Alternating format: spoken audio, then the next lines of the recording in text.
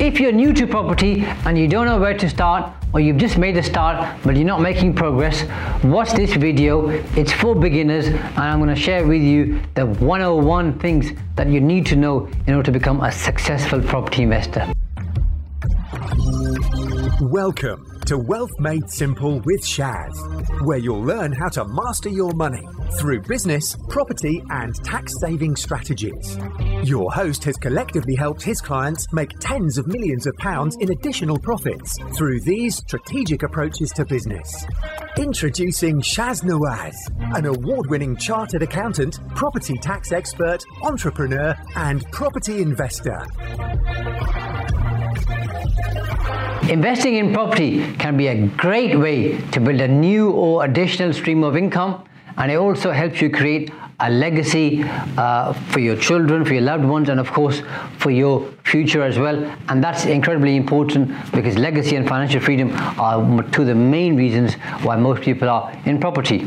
Now, property is largely considered to be one of the safest investments you can make, as long as obviously you buy at the right price at the right time, but things can go wrong, and no matter what you invest in, obviously there's a certain amount of risk, and it's important that you carefully consider your options, because if you get it right, the upside is fantastic. If you get it wrong, the downside can be crippling.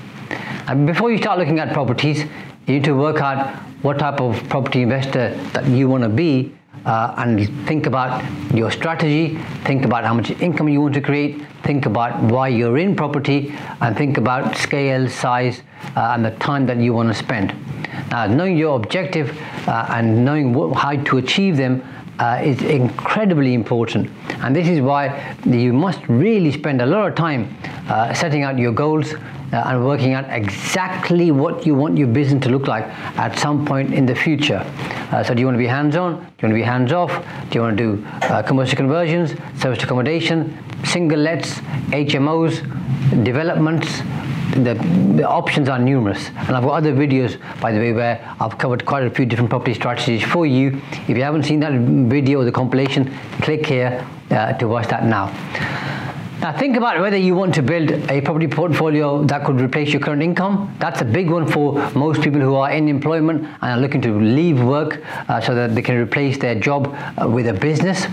And also think about whether you're simply looking to have one or two properties just to add to your income, or perhaps, as some people call it, create some kind of a little pension pot for themselves just to create regular cash flow and then help you retire at some point in the future. But always make sure you think about your long-term goals and your objectives and align those with what you're doing in property, which is going to help you stay focused on why you do what you do. And now, another important thing is to think about, do you need a business partner or business partners, and do you want to do joint ventures with them or with other people? Or do you want to work on your own because you don't like working with a team, or you just want to have freedom to do what you want when you would want to do it without having somebody else to answer to? Now, no matter what you do, the choices need to be very clear, because they need to work for what you're looking to achieve.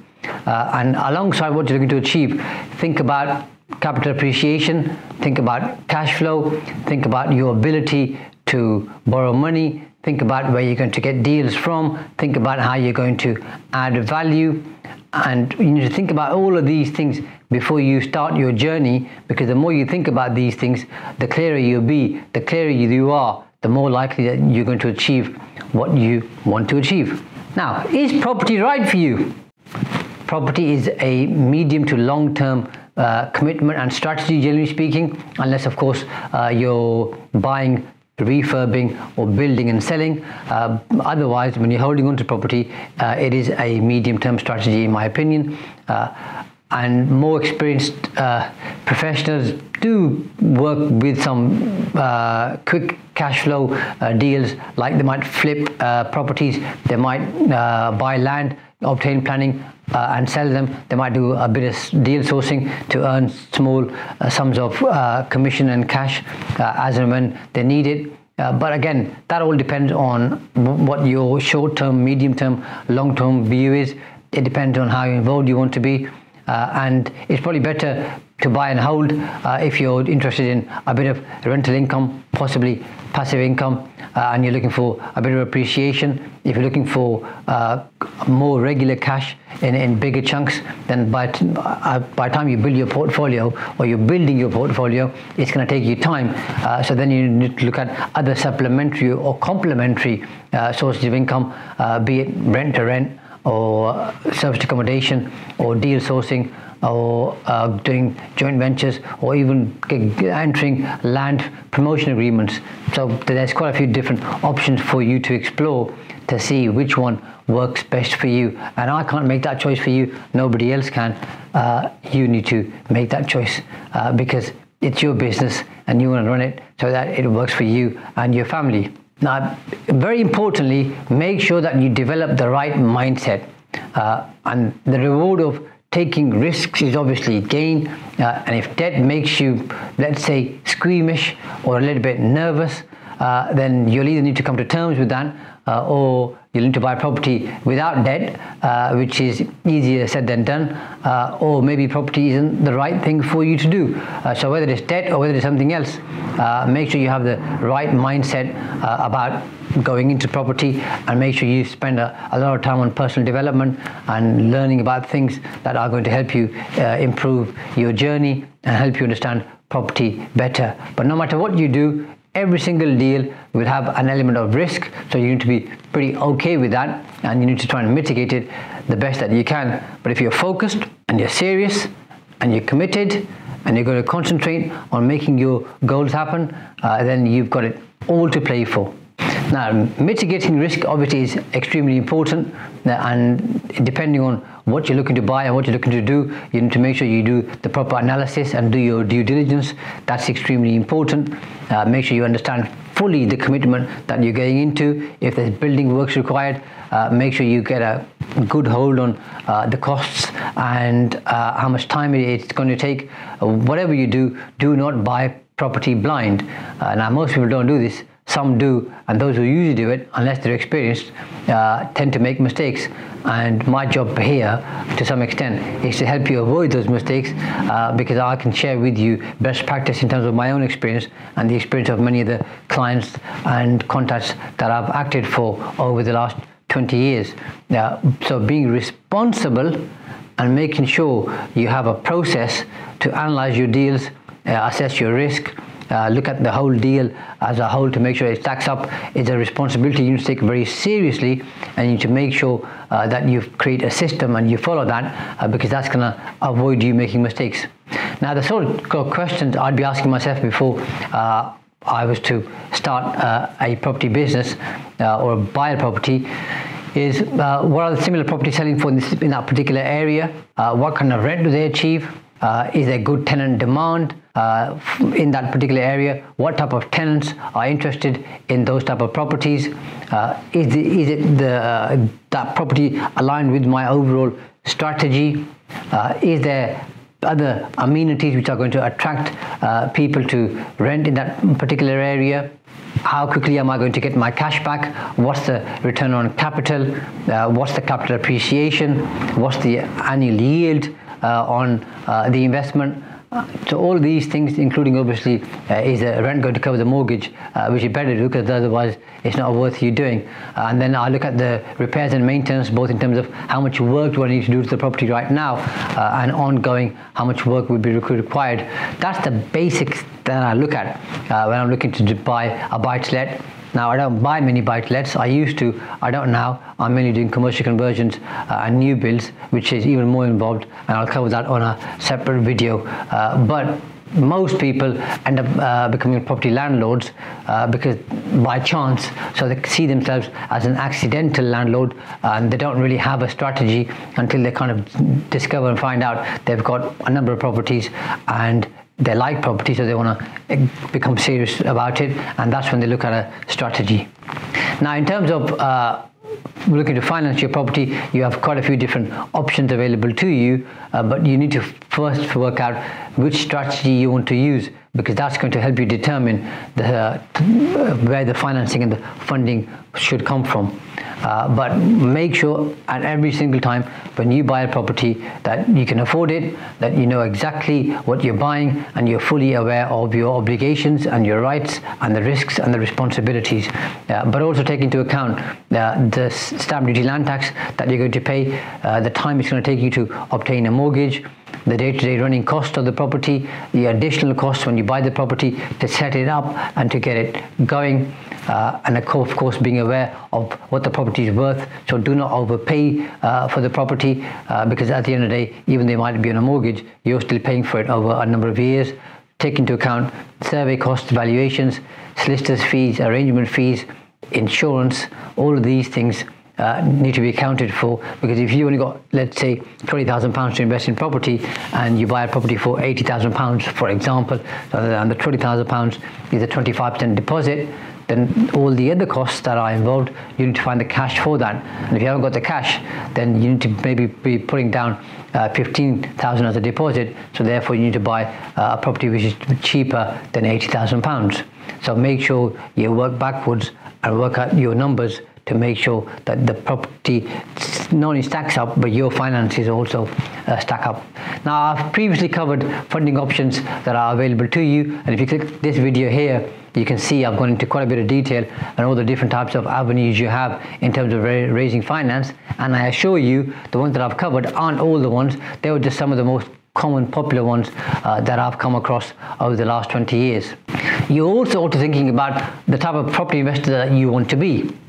That's incredibly important, because when you're investing in property, you have a number of options open to you, and you need to assess those and see which one works best for you. Now, this could be a new career path, which one day will become your main source of income because you're looking to finish your job, or because you like property and you want to spend more time doing that. It could be an extra source of income to top up your existing day job, or your current income. It could be that you're planning for retirement, so you want to have a couple of properties and create some cash flow. It could be that you're interested in property as a business, and as an entrepreneur, you want to start getting into property and creating an income and also a legacy for your children and your loved ones. It could be that you don't want to be involved, but you've got the cash available, so you want to find somebody who's got the time and they can invest your funds and give you a return. So there are quite a few different avenues and aspects that you need to be thinking about, and only you can decide which one works best for you.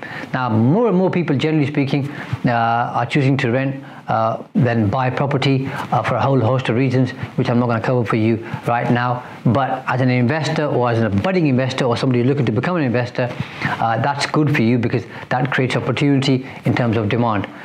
Now, once you've got the basics sorted and you know the type of investor you want to be, it's time to get started. But that can be easier said than done, because before you get started, you need to fully understand exactly what you're looking to do. Now, a common question I get asked is, how do I find good property deals? What due diligence should you be doing? Well, good property deals come through having good contacts, both with agents and also with deal sources. And the more known you become, and the more known you become for doing deals, the better the deals that will come to you. So you need to decide on the type of deals that you want to do in order to attract those types of deals for yourself. Also think about, obviously, where you want to invest. So you need to think about your gold mine area. And again, I've got other videos where I've covered gold mine area for you. They're on this particular channel, and you should be able to find them. So in terms of your gold mine area, think about how far away it is from you. Think about the average value of the properties. Think about the demand. Is it a place which has a university, so you can attract students? Are you targeting families, nurses, doctors, the professionals? Are you targeting people who are on housing benefit, so you can work with the local authority? There are a whole host of other reasons that I've covered for you on a specific video that I made in terms of gold mine area. But those things, plus transport links, infrastructure, employment and skills in a particular area, those are the kind of things you want to be looking for when deciding on which area to target. I usually say go for a 20-mile radius, and I don't travel more than 60 minutes. So if it's outside a 60-minute drive, I'm not interested in it, because I don't want to be sitting in the car and driving 90 minutes, 2 hours up and down the motorway or the back roads to get to a particular area. I'll spend up to an hour and that's it. Also give good thought to who you want your tenants to be, and then obviously buy properties in the areas where those tenants are looking to buy or rent property, and also obviously have in mind what those tenants want. So a single person who works full-time will have different needs and requirements to a family of, say, 3 children and a husband and wife. And that's going to be very different to somebody who's a student. So you want to set up your property and have it in a particular area based on the type of tenant that you want. Now, if you invest in larger houses and you want to rent them out to a family, that works fine. You might want to be thinking about doing an HMO, a house of multiple occupation, or even serviced accommodation. And if the property lends itself and gives you 2 or 3 options, appraise all of those options and see which one works best for you, because it really is horses for courses. And remember that the area that you're in should play a huge role in deciding your target tenant, and it will do. So ask yourself who you would and wouldn't let to, because that's important. So who you do business with is as important as who you don't do business with. So you need to be very clear on that. And also be fully aware of the rental demands, the rental returns, so that you know exactly what your yield and your return is going to be. The higher, the better, but that partly depends on obviously buying well, and it partly depends on the demand in a particular area. So some areas obviously do better than others for different reasons, and every area works, by the way. It all depends on your target tenant. As long as the property works for you, the type of tenants you're targeting, you'll be okay. And most importantly, of course, is don't just think about capital appreciation. You want to make sure that your property cash flows every single month. Cash flow is what you're looking for as a property investor, but capital appreciation is a bonus. Most people don't see that when they start off in property, or don't see it for a long while. But because you're starting off new, you're going to obviously, having watched this video now, you're going to pick up on that, and you're going to make sure that the cash flow is your main priority. Capital appreciation is a bonus. Also think about how you can add value to a property, because adding value means the value of the property goes up. It also means that there'll be more capital appreciation at some point down the road. It also means you can create more cash flow, because if you're able to extend sideways or backwards or upwards, that means you create more rooms. More rooms means you can create more cash flow. So adding value is important, and the better you become at property, the better you'll be at finding these opportunities. And of course, target high growth areas where there's a lot of inward investment. Again, you can speak to a local council to find out about that, see what large employers there are, if there are other large employers coming in. Is there a new university being built? Is there something else like a major development or shopping centre or retail parks or something else going on which is going to create demand? And that's going to help you, because the property prices are going to go up and there'll be more demand in terms of the rental market. The type of risks that you need to be aware of, or at least account for, is number one is rental income. It's not guaranteed. There are agents who will give you guaranteed rent, but obviously they'll charge you a higher fee. So you need to make sure that you account for any potential voids, because everybody has voids from time to time, and they can also obviously lead to tenants not paying you at all, which unfortunately leads to eviction, and you want to avoid that at all costs and work with the tenant, because evictions are not good for anybody.